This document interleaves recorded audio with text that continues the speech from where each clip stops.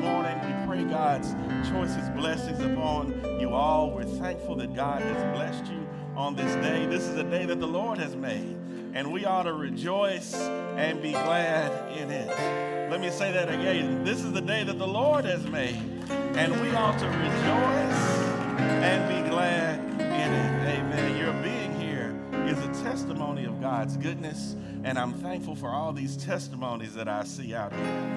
Songwriter said, I'm a living testimony, and each of you are living testimonies of God's goodness, His mercy, His grace, His kindness, and I'm thankful to see so many testimonies among us. For all of our visitors, we say welcome. We praise God that you are with us on this morning, and we pray, come on, Bright Temple, give them a hand. We pray that you will take your next opportunity to be with us again. I'm excited about the word of the Lord this morning. I want to go quickly there. If you'll follow me to 2 Kings, the 4th chapter, and we'll be looking at verses 8 through 17.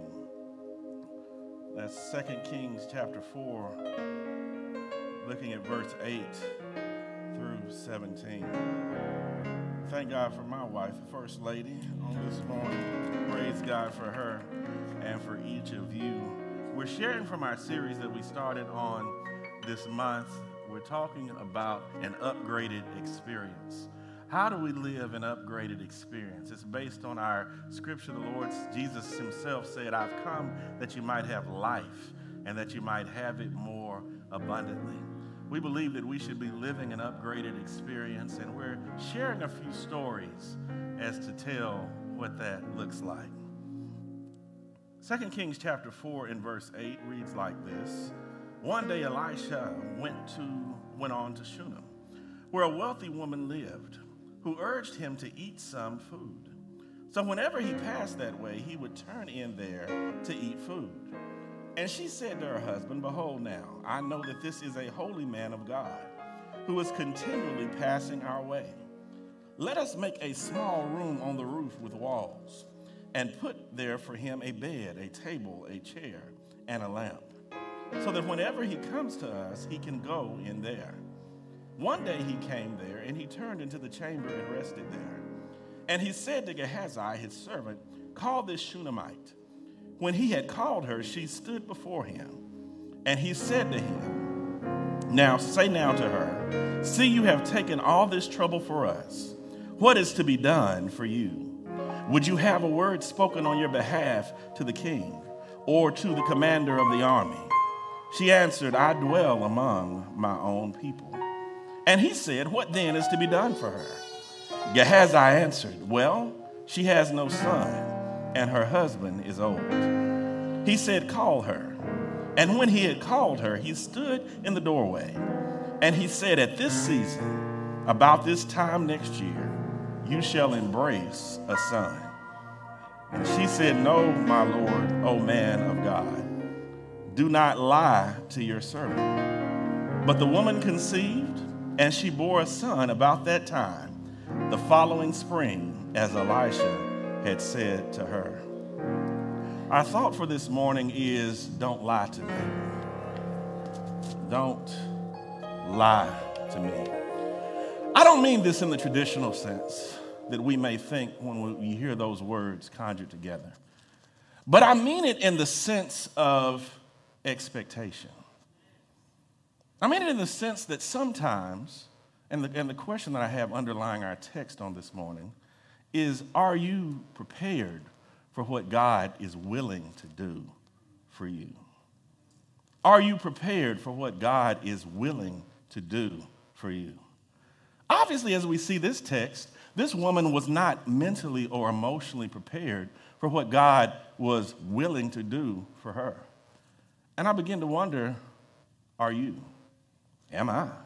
Am I prepared for what God is willing to do? Not what he has already done, but what he is able, what he has the capacity to do.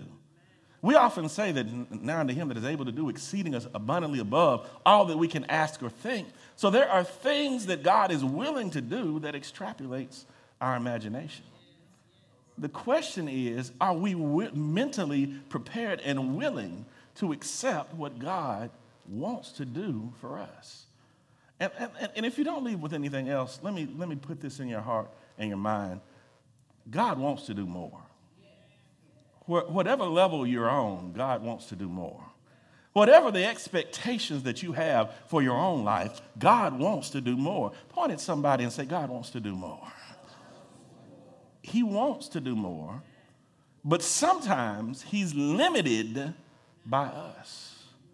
We limit what God desires to do for us. We limit it. And let me give you two examples of how we limit it. The prophet went to the house of the king, and the king he had been so vexed by the army of Syria who was coming against him. And when he went to and talked to the leader of the army, the king, he said to him, he said, shoot your bows out the window.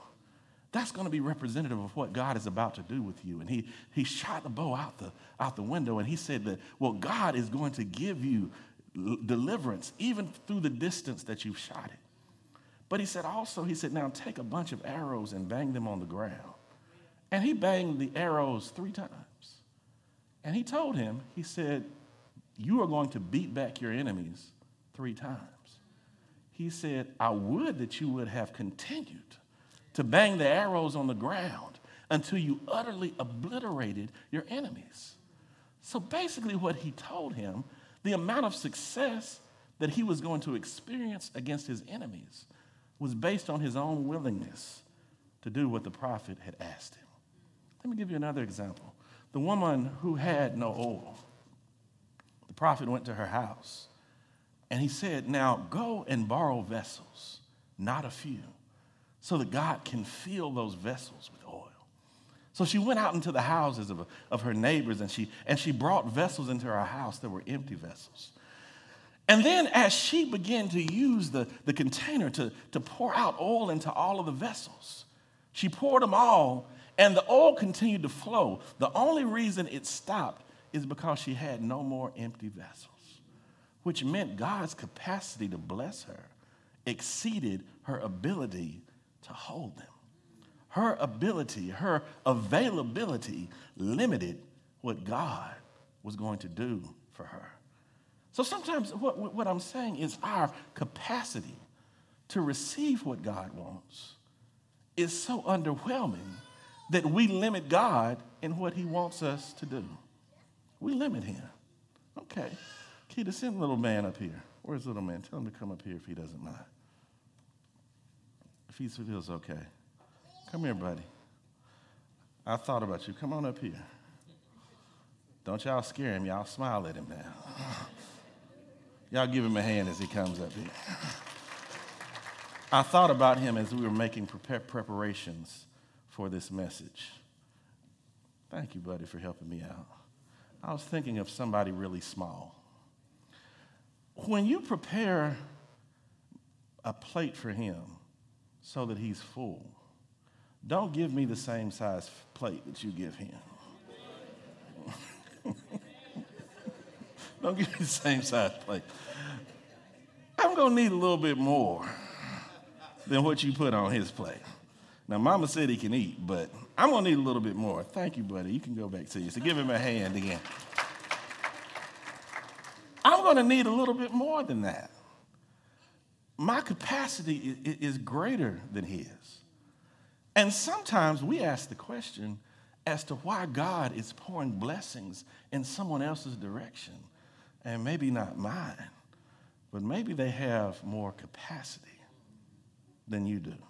Maybe they have a little more places in their life that they've made more available to God than you have. Maybe their emptiness, get this, because it's counterintuitive, maybe their emptiness exceeds yours. Let me tell you something. God likes emptiness.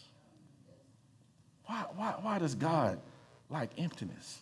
Because things that are empty, he has the capacity and the willingness to fill. But there are some things that we have in our life that we've already filled up with all of our stuff, with all of our mess. Let me tell you why God likes emptiness. He tells us, he said, one of the first commandments is to love the Lord thy God with all thy might, with all thy soul, with all thy heart. That means you are making all of those things available to him. You are not giving those things to other people, to your job, to your friends, to your relationship. You're not giving those things away to him. God is only going to fill the spaces in your life that you allow to be empty. He is not going to force you to remove what you have already put in place. He will only fill that which is empty and which you have made available to him. Let me tell you something about this woman. This woman who had prepared a place, prepared a guest room for the prophet. She prepared a guest room, and then when he got there, when he was overwhelmed by her hospitality. Understand, last week we talked about obedience, and we're talking about hospitality. This woman had already shown herself to be obedient to God. Nothing that I say on this week cancels out what we spoke about last week. You have to be obedient to God if you want to live an upgraded experience, if you want to take hold of his abundant life. She had already shown obedience to God. The man comes to her house, and then he sends his servant to ask her, what is it that you need? You have attended to my needs, God's man. But what is it that you need in your life? And she said, I don't need anything. There's nothing that comes to mind. She was content on a level. And we were like, sometimes we're amazed by her contentment. But on another level, sometimes contentment is a result of resignation. And what do I mean by that? We're content because we're resigned to the notion that certain things were not simply going to happen for us. What is it that you once dreamed about that you've now resigned from? You have withdrawn from. You no longer think that it will happen. This woman wanted a son. She desired a child. She desired to have children in her house. She wanted that. But she had resigned from that possibility a long time ago, to the point that even when the prophet asked her, is there anything I can do for you? She said no. Because she no longer believed that it could happen for her. Are there things right now that God has told you, but you no longer believe that it can happen for you? Too much time has elapsed. I'm too old. I'm too young. I'm in a different stage in my life. I've fumbled too many opportunities. There's too much between me and God where I don't think that can happen for me anymore. Or maybe I'm thinking scientifically the odds are against me, or it's just not possible. How many things have we resigned from that God said you can have? I'm still going to stand on God's word. I'm not going to resign from anything that God told me was mine. It may not have happened on your timetable, but God does not operate in time like we do. A day is like 1,000 years, and 1,000 years is like a day in the eyes of God. He doesn't operate on our timetable. God could have blessed Abram and Sarah to have children in their 50s, but his timetable doesn't work like ours. So he waited till Sarah was 90 and Abram was 100. Because in the eyes of God, time does not operate. He doesn't operate by time. He created time. He looked out and said, let there be light. There was light. He's not constrained by time. He created the things that we operate to use time for. He created light and darkness. That's who God is. So he's not bound by time. So any of you right now who are believing that your time has passed, understand that God exceeds time. And that we don't work, God does not work on time just like we work. He sees it much differently. This woman had made a resignation in her mind. And why did she resign from this notion? She resigned from this notion, and any time you do, it's because you lose hope. And I want to speak to somebody today to tell you don't lose hope. Or point at somebody and say, don't lose hope. It may seem like the situation has ended, but don't lose hope. And as my testimony as to why you shouldn't lose hope, let me talk about Lazarus. Lazarus was sick. And Jesus was informed before he was sick that it was a sickness that seemed like it would be unto death. But it said Jesus tarried where he was for 4 more days, understanding that he would have to make the long journey.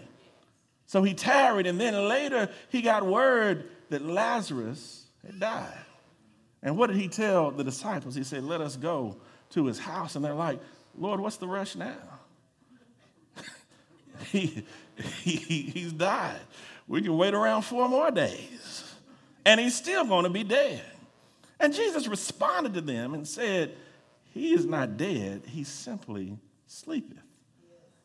And Peter was like, hold on now. There's a difference between the word died and sleeping. And I don't think we misinterpreted what they told us. And Jesus later clarified, and I'd like to revise his clarification. His clarification was, to you he's dead, but I haven't shown up yet. To you he's dead, but I have not yet arrived. And to somebody today who thinks your situation is dead, don't declare it dead. Don't declare it beyond repair. You're just waiting on Jesus to show up. And I wish I had somebody who had a little faith who said, I'm just waiting on Jesus to show up. Jesus gets there, and they said, well, Jesus, let me show you how counting works. We told you a while ago, but now he's dead, and he's been dead 4 days. 4 days was significant to the Jewish tradition because they believed that the spirit might hang around the body for around 3 days. We have to understand that medical science wasn't the same that it is now. Sometimes they'd bury people and they'd get back up. But he wanted to make good and sure that he was away long enough so they understood what was happening. So 4 days later, he arrives. And then he says, and then Martha has the nerve to say to him, so I know he'll arrive in the resurrection in the last day. Jesus said, baby, I am the resurrection and the life. But he speaks and he says, Lazarus, come forth. So even in the middle of that situation where everybody thought everything was over, Jesus still brought it back to life. And that's why they say it's not over until God says it's over. So don't lose hope. Whatever it is that you've resigned to, whatever notion that you've allowed the devil to cause you to accept in your mind, don't lose hope. Because hope brings patience. The Bible says when God declares something in our life, we hope for that thing, and then we do with patience wait for it. The reason I still am patiently waiting is because I have hope. But somewhere along the line, the Shunammite woman had lost hope. And I need you to buy this and get this and take this with you. Whatever your situation you're dealing with, don't lose hope. That's how the devil distracts you. He doesn't say it's not going to happen. He just gives you all the reasons why it won't. He didn't say you're not going to make it, but he said, you might need to look at your birth certificate. You're a little old now. And I don't know if it's going to happen for you. He doesn't tell you you're not going to get the raise, the job, or the promotion, but he said, well, you might want to look at your resume. And there's some things that are missing here that might be helpful in getting that job. He tries to give you the reasons why it won't happen. I tell you that faith cometh by hearing, and hearing by the word of God, but so also does doubt. Doubt comes by hearing. If you keep listening to the wrong people, then you'll lose hope. And if you lose hope, then you lose the patience you need to wait for what God is trying to do. God is saying, I'm trying to do it, but you're limiting me because you no longer have hope. Because, see, when you have hope, little things look like evidence. I need you to come in here with me. When you have hope, small things look like evidence. Oh, have you ever been with a grandma who's been praying for a long time, and it doesn't have to happen, but something like it happens, and she'll be like, see, told you it's going to happen. I told you it was coming. When you look with hope, a little cloud the size of a man's hand feels like a downpour is coming because you have, I wish I were in here with me, because you have hope, small evidence that God is dropping in your life, you hang on to it when you have hope. Because faith is the substance of things. Come on, somebody Bible read. Faith is the substance of things hoped for, the evidence of things not seen. So along the way to you receiving what you've hoped for, God drops some evidence. And the evidence renews your hope, and the hope renews your patience. And then you're saying, I can wait for it because God sent me some proof that it's coming. God sent me some evidence that it's on the way. And somebody, even on this week, I want to challenge you to look back over this week because God's telling me in my spirit that he sent you some evidence of what he already told you. He sent you some evidence to confirm what he's about to do. God said, I'm sending you evidence to renew your hope. And whatever you do, to point at your neighbor and say, don't lose hope. So the woman, she had become resigned that I'm not going to receive this child. I'm not going to give birth to this child because I have lost hope, because all of the evidence that I've seen seems to suggest that it won't happen. But when you understand that that's just the devil, because when you prayer helps give you discernment. Because there'll always be something sent in your direction.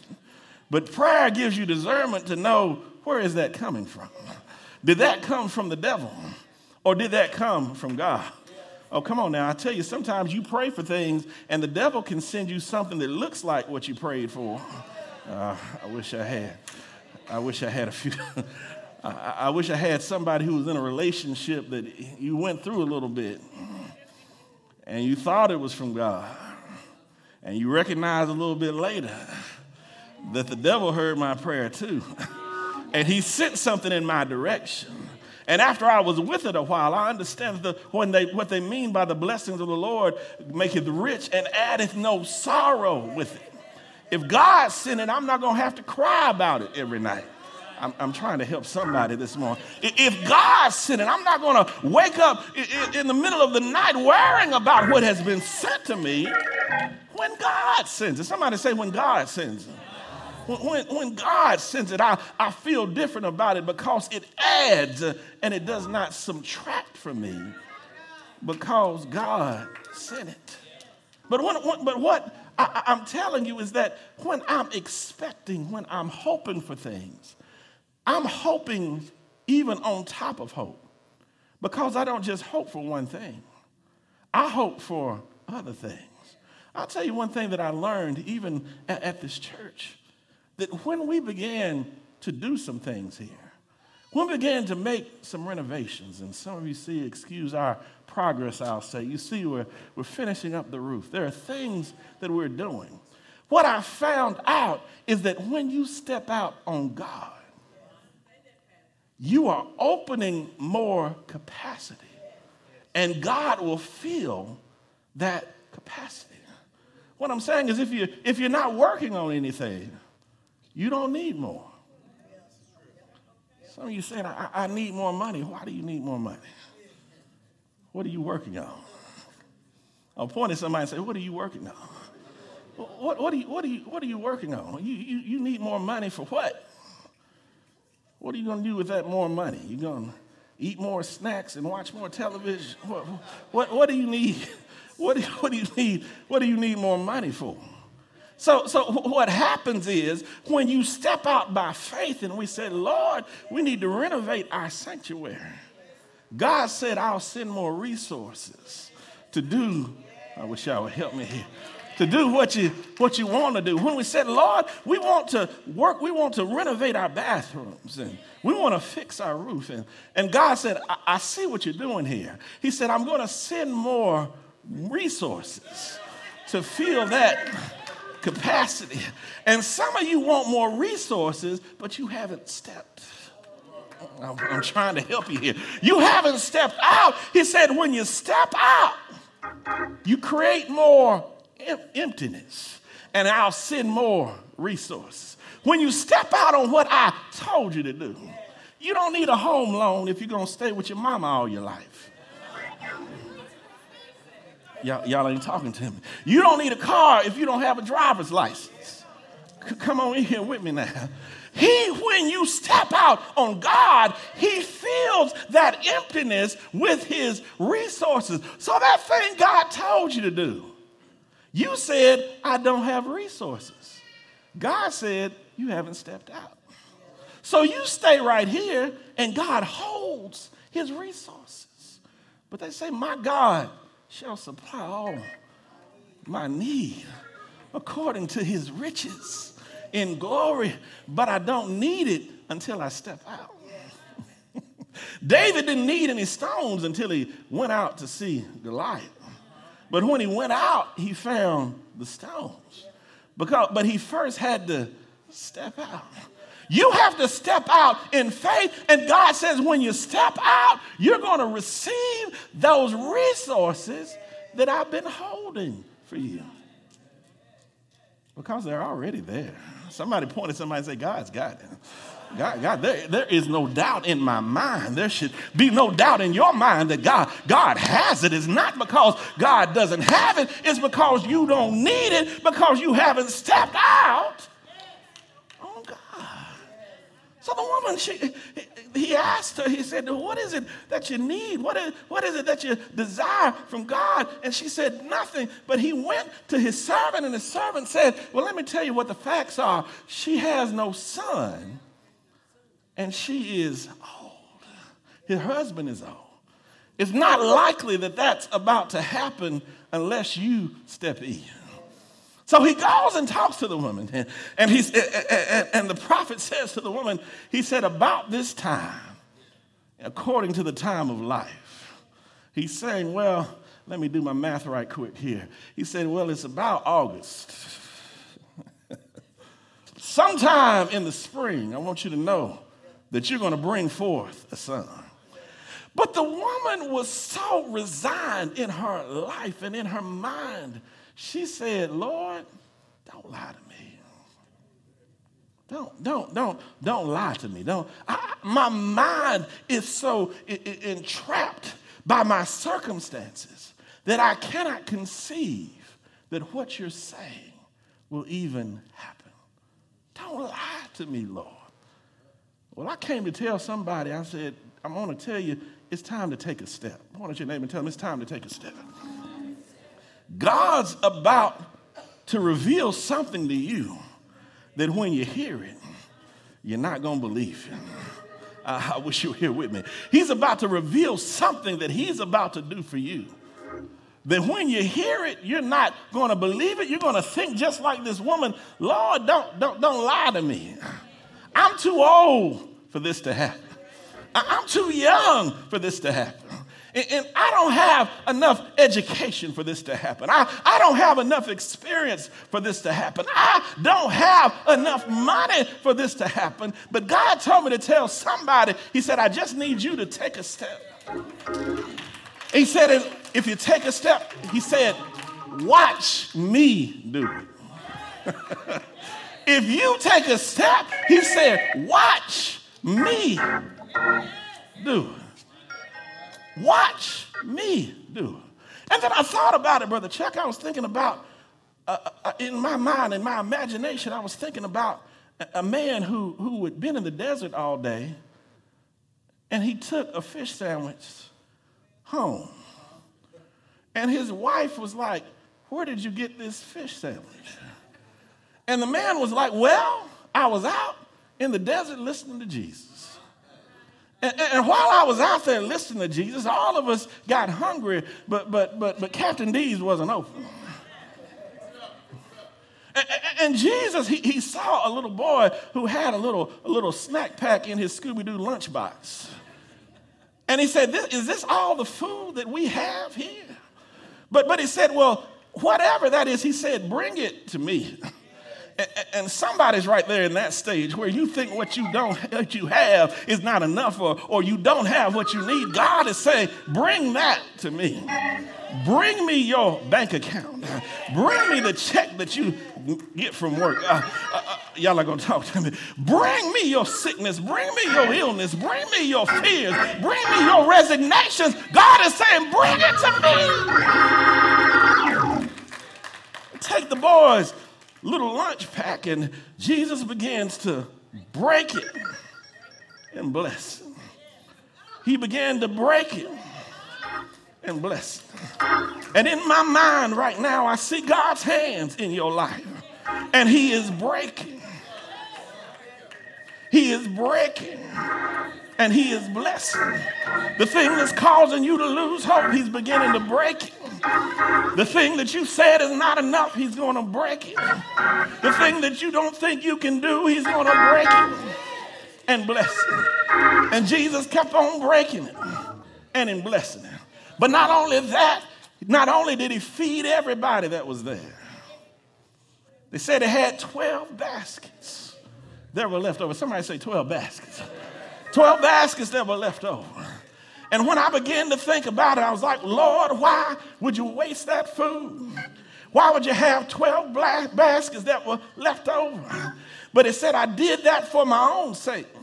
He said, because I wanted people to take a little bit home. So when they went home, somebody would ask them, where'd you get that fish sandwich? I don't understand, but then the person had to tell the story over and over again. And I came to tell somebody this morning that God's about to bless you. And when he blesses you, he's going to cause it to overflow. And the reason there's going to be overflow, because somebody's going to ask you, where'd you get that fish sandwich? I need to know how the Lord blessed you with it when it seemed like you were in the middle of nothing. You live on my street. How are you able to live the way that you live? You work on the same line that I work on. But how was God able to bless you with that? What I came to tell you is it's time to step out. And God said, when you step out, I'm going to fill you up and I'm going to cause you to overflow. Somebody put those hands together and give God some praise. Everyone standing on me.